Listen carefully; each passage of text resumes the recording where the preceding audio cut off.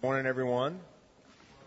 It's a joy to be here with you this morning from up top. Was not expecting to be here on Monday or Tuesday or Wednesday, Thursday or Friday, but Saturday I got the call and grateful to be able to open the Word of God with you all.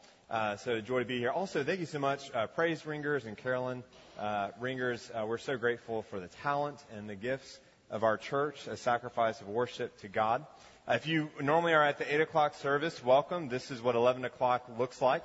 And glad you were able to sleep in a little bit, but don't get too used to it, all right? Because, the 8 o'clock service is the beginning, the very first opening of the day for us here at the church.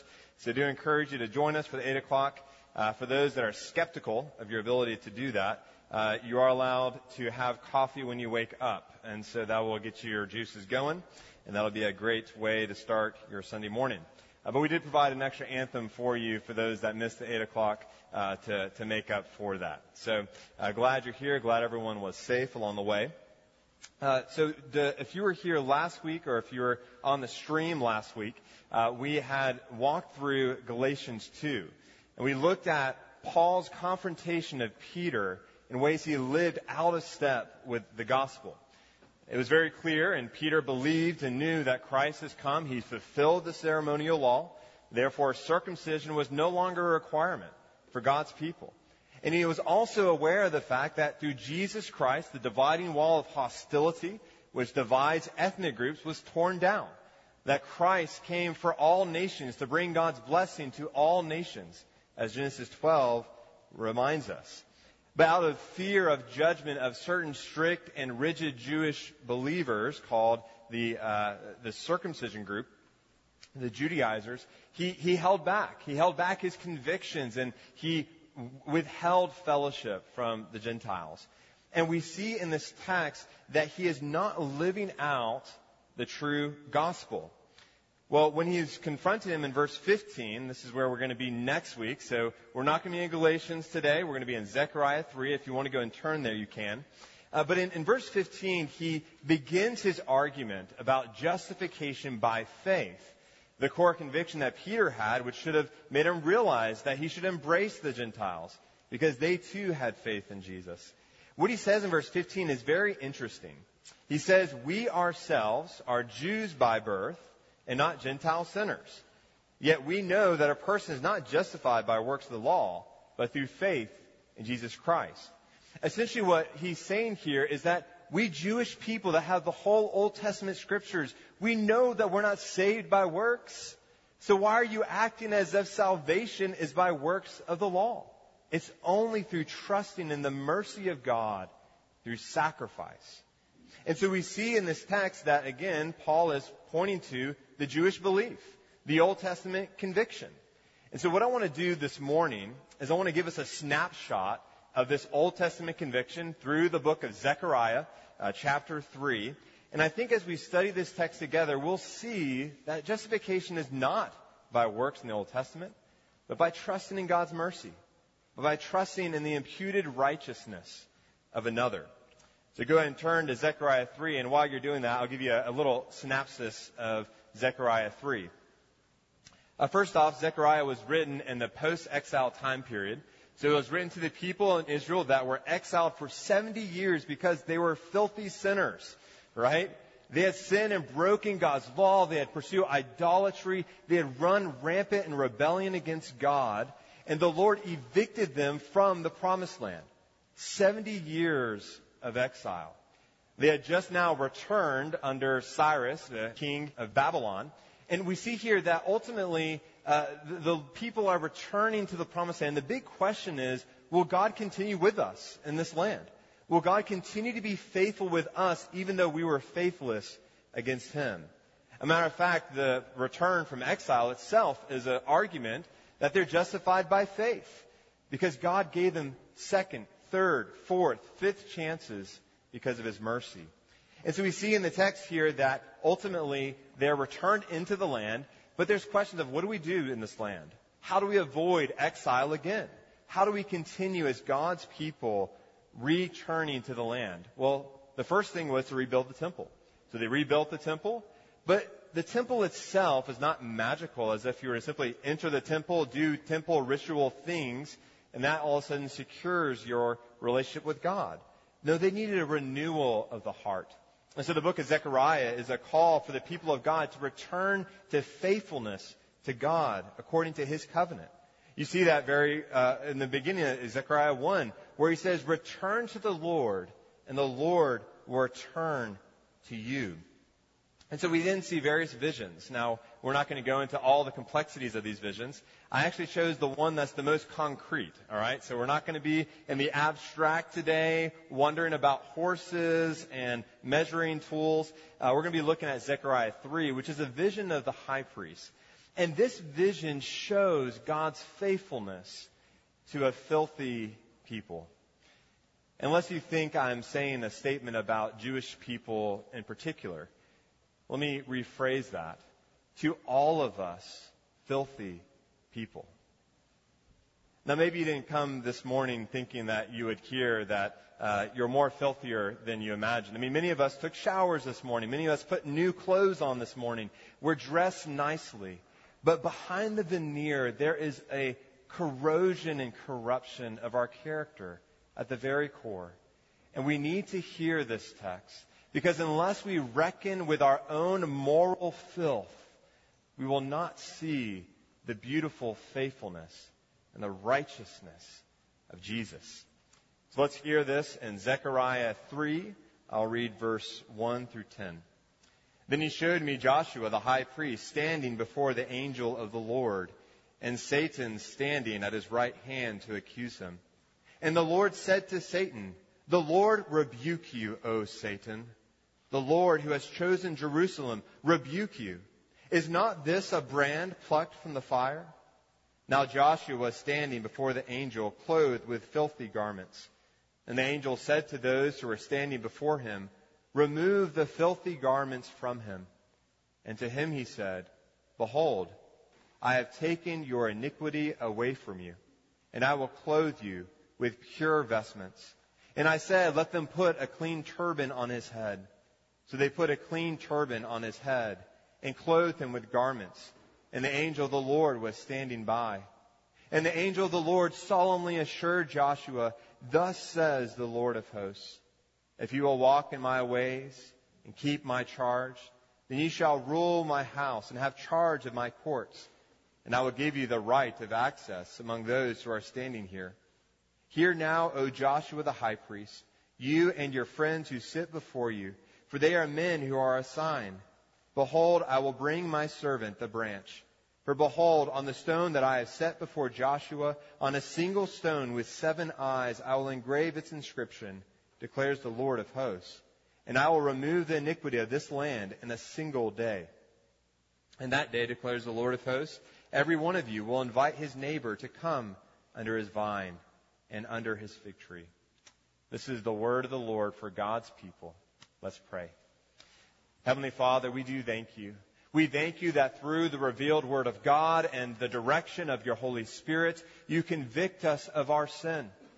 You unveil and expose us of our unrighteousness, that we would see our need of the righteousness of another. Lord God, we come this morning as filthy people, desperately needing the cleansing power of the blood of Jesus. Help us to see Jesus, to savor Jesus, to long for his coming and his righteousness. And would you make us new by that Spirit, that we might trust in his holy name. In Jesus' name we pray. Amen.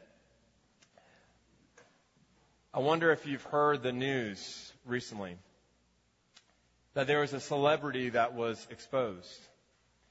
I'm not talking about a celebrity from the movies. I'm not talking about a celebrity in music. I'm not talking about an athlete. We've grown regular and common to expect these things from these people. I'm talking about a Christian celebrity. I'm not going to name his name. I'm not going to tell of his deeds. But if you were paying attention to any of the news stories this past week, you know who I'm talking about. You see, even Christian celebrities fall, and their moral filth is on display. And it saddens me every single time I hear of a Christian pastor or a Christian leader who is a model of maturity, who is called to be a preacher of purity, who is called to defend the truth and be an apologist who is accountable to his God, live in contrary difference to the gospel that he has preached.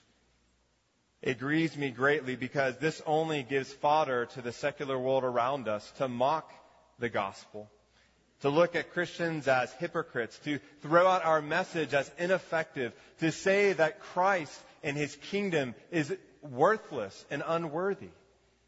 You see, when celebrities fall and we see their filth, we often move towards judgment also.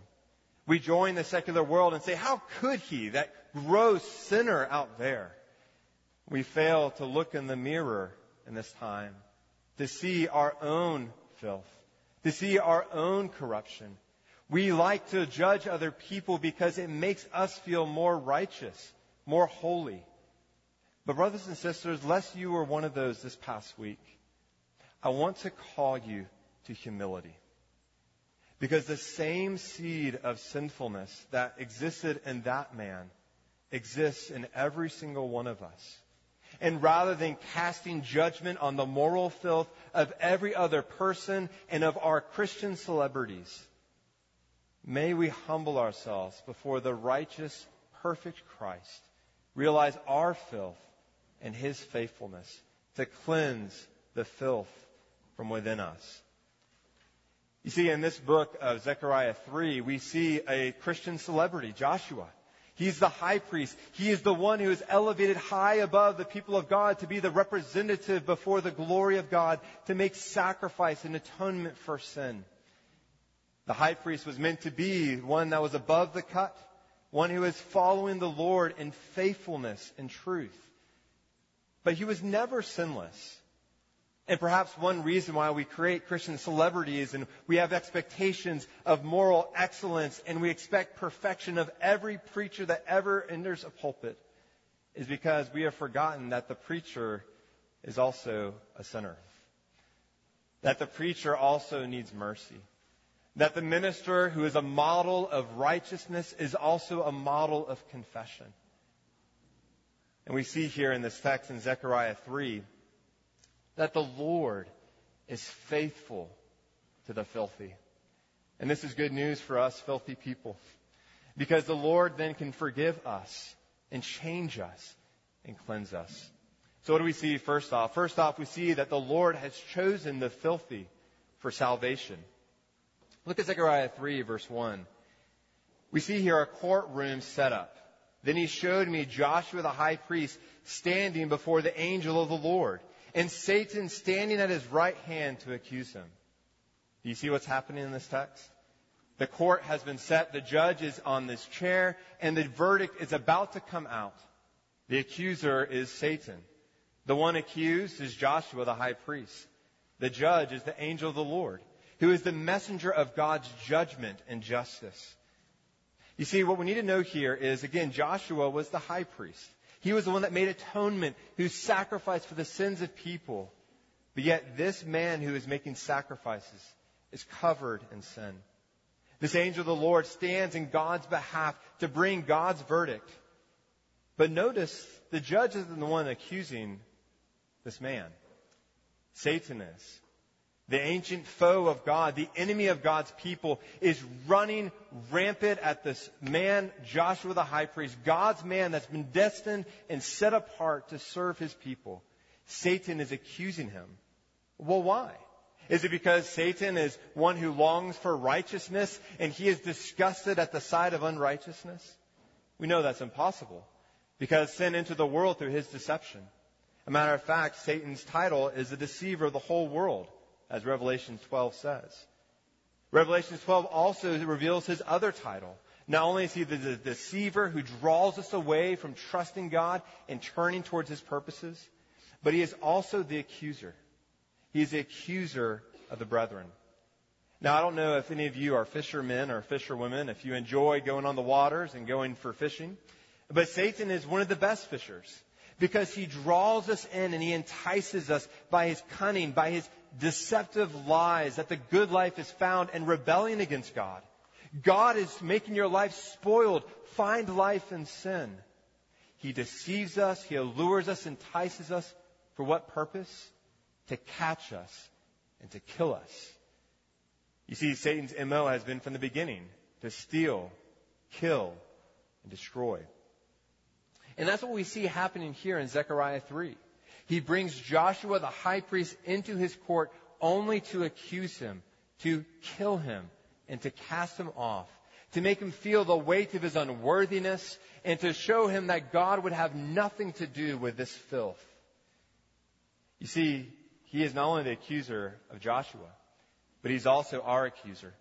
He is the one who calls us out for our sin, not for righteousness' sake, but to make us feel unloved, unworthy, unaccepted, and unredeemable. You see, all of a sudden, the interesting thing in this story is the judge hears the accusations, and he silences him even before the serpent speaks. It's not because the judge doesn't agree with the serpent that this man is full of filth. It's not that Satan somehow is able to persuade God that he is a man of filth. God already knows the filth of our sin and knows the filth of Joshua. But what is he doing here? He first rebukes Satan. Look at the text. Look at verse 2. It says right here, before that, actually, verse 2 right here, it says, "The Lord rebuke you, O Satan." The Lord rebuke you. He says it twice. What is the first thing Satan does? He silences the mouth of the accuser. On what grounds? Look at the text. It says, "The Lord rebuke you, O Satan, the Lord who has chosen Jerusalem rebuke you." You see, the first thing that the filthy need to know is that you are chosen by God. You see, the story of shame makes us feel unworthy, unlovable, worthless, and utterly unchosen. And here we see in this text that the Lord has chosen Jerusalem. The Jerusalem that this filthy high priest is called to represent. But why did God choose Israel? And why does he choose us? Is it because we're a cut above? Is it because we're more righteous and more worthy? Well, Deuteronomy 7 says this: "You are a people holy to the Lord your God, not because of your holiness.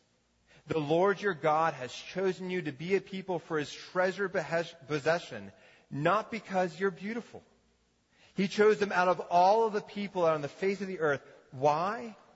It was not because you were more in number, more impressive, more righteous, more moral, followed the law, had a greater capacity to do good, to look good, to clean up. Why? Because the Lord set his love on you and chose you according to his promise. Why did God give them the land of the promised land? It wasn't because they were more righteous. Deuteronomy 9:5 says, "Not because of your righteousness or the uprightness of your heart, but because of the wickedness of the nations, because God was faithful to his covenant promise." You see, this is good news for us that still struggle with sin. That God's election will not change. That his choice of you was never because of your righteousness, never because of your morality or your worthiness. It was never based on your ability to clean yourself up or to make yourself presentable. The Lord chose you because he loves you and has set his affection on you as his child. We see this choice clearly displayed and the unworthiness of this choice in this metaphor that he uses late after this in verse 2. He says about Joshua the high priest, "Is not this a brand plucked from the fire?" Now, what is God doing here? This is very interesting if you think about it, right? Because if Satan is basically saying, you are worthless, you are dirty, you are filthy, you're good for nothing, what would God say? This is my treasured possession. This is the prime jewel. This is what is the diamond? The princess diamond. The glorious, shiny, bright diamond that I love. You would think that God would counter the argument and accusation of Satan with a declaration of the beauty of this jewel. But he doesn't do that, does he? What does he say about Joshua? You are a brand, a burning stick, whittling away, almost burned up to utter uselessness. But what does the Lord do? He snatches that stick from the fire. He grabs his hand in hurried, racing love to rip it away from the burning flames. And I don't know about you, I've never been in a house fire, but I've seen a lot of movies with house fires. And think about this for a second. What are those things that you snatch from the house fire? Are they the empty, futile things? Does anyone grab their napkins because you think you might need to clean up after this house fire? Does anyone maybe grab toothpaste because you think maybe my breath is going to smell whoever I interact with? I need to grab the toothpaste. Does anyone grab the subtle things, maybe a blanket, because you might be cold after the fire? No, what do you grab? You grab a wedding ring. You grab your guitar. You grab that which is precious to you because you love that thing. And the thought of losing that thing is worse than anything you can imagine. And so when the Lord snatches this brand from the fire, he's saying two things at once. He's saying, yes, this person is filthy. Yes, this stick has been whittled down to utter worthlessness because of its sin and has no worth to bring to the table, but I love the burning stick. And so the Lord snatches from the fire that which he loves. And this is what he's done for all of us. All of us whittled down sticks that are burned away by sin's ravaging effects. He snatches us from the fires of hell and judgment because God loves us. But he doesn't just snatch us from the fires. The Lord Jesus Christ entered the fires on our behalf. He entered the fire in our place, bearing upon his back the judgment that we alone deserve. Lest we think that God doesn't love us. Lest we think that we are worthless because of our sin. Lest we think that we are nothing but filth. God snatched you. And he has replaced you with his Son to bear the penalty of sin. See, Martin Luther, when he was burdened by accusation from Satan, when he was helping others with their burden with accusation with Satan, he gave a lot of really good advice. One person that was overcome with depression and anxiety, feeling the weight of Satan's accusations, he told him, first of all, rejoice, because God is at work. Satan wouldn't be accusing someone that he didn't care about, that he didn't think was doing big things for God's glory. Satan wouldn't try to disrupt the work of the kingdom with one person, if they weren't doing great things for God's kingdom. So he says, rejoice. And then the next thing he says is ignore. Ignore the accusations of Satan, shut it off, turn off the volume, smash the radio. Because, Satan wants you to enter into the ring and enter into an argument in defense. But it's interesting that even God himself doesn't come to the defense of Joshua. He doesn't say, oh no, he's righteous, he's good, he's not filthy. What he says is he's chosen. What he says is he's delivered. What he says is he's saved. He doesn't diminish the shame of Joshua, but says, I deliver this man in his shame. And you know what we don't need, brothers and sisters? We don't need a diminished view of our depravity. But we need to know that God, in all of his sight and all of his clarity, sees our sin and saves us the same. He sees our sin and he loves us the same. And so we don't simply diminish our depravity, but we say, I'm worse. I'm worse than I can tell you. I'm worse than I've shown. But God loves the sinner because Christ came to die for sinners. Here's what he says here in response to the devil. When the devil throws our sins up to us and declares that we deserve death and hell, we ought to speak thus. I admit that I deserve death and hell. What of it? Does this mean that I shall be sentenced to eternal damnation? By no means. For I know one who suffered and made satisfaction in my behalf. His name is Jesus Christ, the Son of God. And where he is, there I shall be also. You see, what this reminds us is that our assurance of salvation is based on God's faithful choice and not our good choices. This reminds us that we must resist the shame story that tells us we are worthless because of our choices.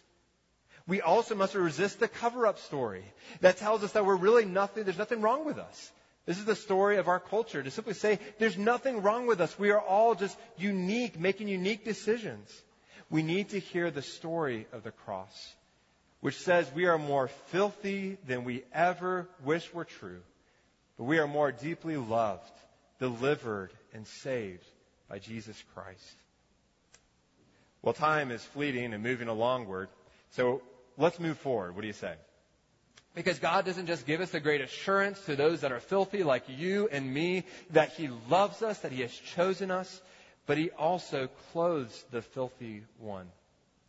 And this is getting to justification by faith. He not only bears the penalty, the fires of hell that we deserve, but He also clothes us with pure vestments, white and righteous, the very righteousness of Jesus Christ. Look at verse 3. Now Joshua was standing before the angel, clothed with filthy garments. And the angel said to those who were standing before him, remove the filthy garments from him. What does this mean? Read on. And he said to him, behold, I have taken your iniquity away from you, and I will clothe you with pure vestments. And I said, let them put a clean turban on his head. This is Zechariah speaking. Wait, one more thing. Just put the clean turban. Don't just give him a robe. Put a turban. He's the high priest. He needs a clean turban. So they put a clean turban on his head and clothed him with garments. And the angel of the Lord was standing by. You see, the Lord not only assures the filthy that He has chosen you in love, that God loves the burning stick. Not only has He delivered us by taking the punishment upon Himself, but He has exchanged our filthy clothes for the radiant righteousness of Jesus. Is this not begging for justification by faith? Is this not causing us to long for Jesus in the greater righteousness freely given, covered by His perfect record? You see, Joshua stands before the angel again, but it's not before the judgment of God and this angel, but it is to be clothed. It is to be honored with the righteousness, an alien righteousness apart from Himself. You see, this vivid picture tells us that Satan has literally removed, the sin that Satan accused is literally removed from their sight. It's taken off. No longer to be seen. What is seen? The righteousness, the pure vestments. But the question that we don't have addressed here is, where did the filthy garments go? Surely God can't just take off that sin that we've done for our whole life and just put it aside as if it was irrelevant and didn't matter, as if it had no relevance to our eternal state and our present condition. No, we see in clarity in the New Testament what has happened to that filthy garment.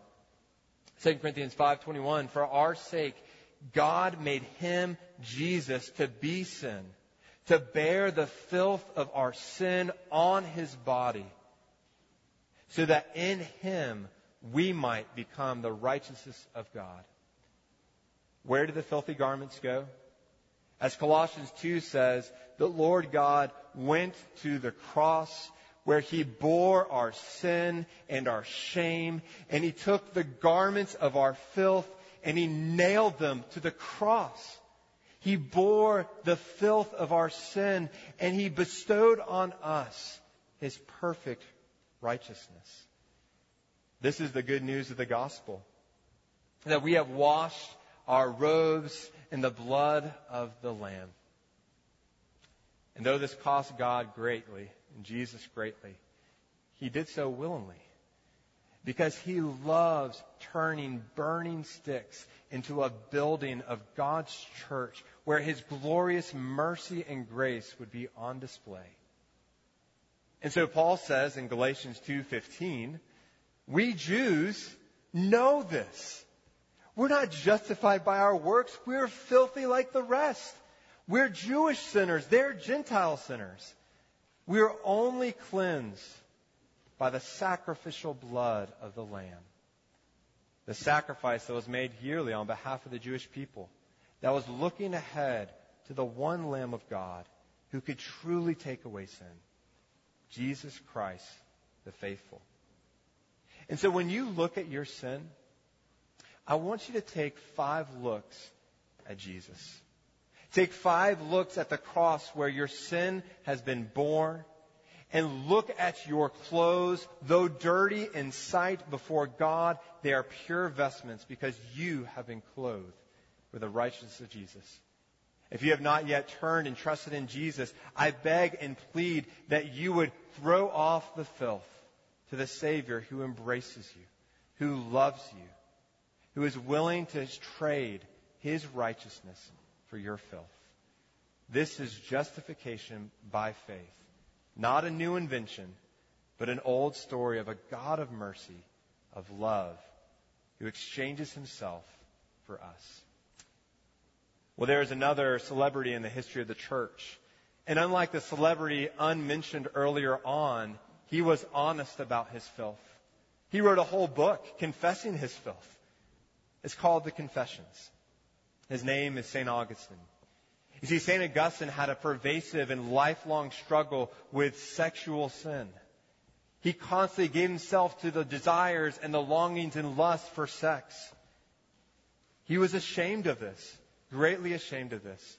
But he found in Jesus Christ one who could bear his shame. And I want to end by sharing a bit of his testimony. This is in the book Confessions. He says, "Late have I loved you. Beauty so old and so new, late have I loved you. And see, you were within, and I was in the external world and sought you there. And in my unlovely state," again, honest about his sin, "in my unlovely state, I plunged into those lovely created things which you made. You were with me, and I was not with you. The lovely things kept me far from you. Though if they did not have their existence in you, they had no existence at all. You called and cried out loud, and you shattered my deafness. You were radiant and resplendent. You put to flight my blindness. You were fragrant, and I drew in my breath, and now I pant for you. I tasted you, and I feel but hunger and thirst for you. You touched me, and I am set on fire to attain the peace which is yours." You see, when we see the beauty of Jesus, the one who bore our sin and gives us His righteousness, we long for His peace, which comes not by works of the law, but through the faithfulness of Jesus, who takes our filth and covers us in His righteousness. Let's pray. Lord Jesus Christ, as we move to the sacrament of the Lord's Supper, we think on your work. We consider the cost of your sacrifice for our sins. We see you bleeding on the tree, bearing the judgment for our sins. We see you entering into the fire, snatching the burning stick, and staying there on our behalf. We see you, Jesus, and long to see you more. Oh, grant us the gift of faith, that we might be honest about our filth, confess our filth before you, the righteous and holy God of mercy, and know the relief that you do not accuse us. You do not rebuke us to eternal damnation, but you embrace us as beloved children of God through faith in Jesus, who justifies us by His work. We thank you, Lord Jesus. And it's in Jesus' name we pray. Amen.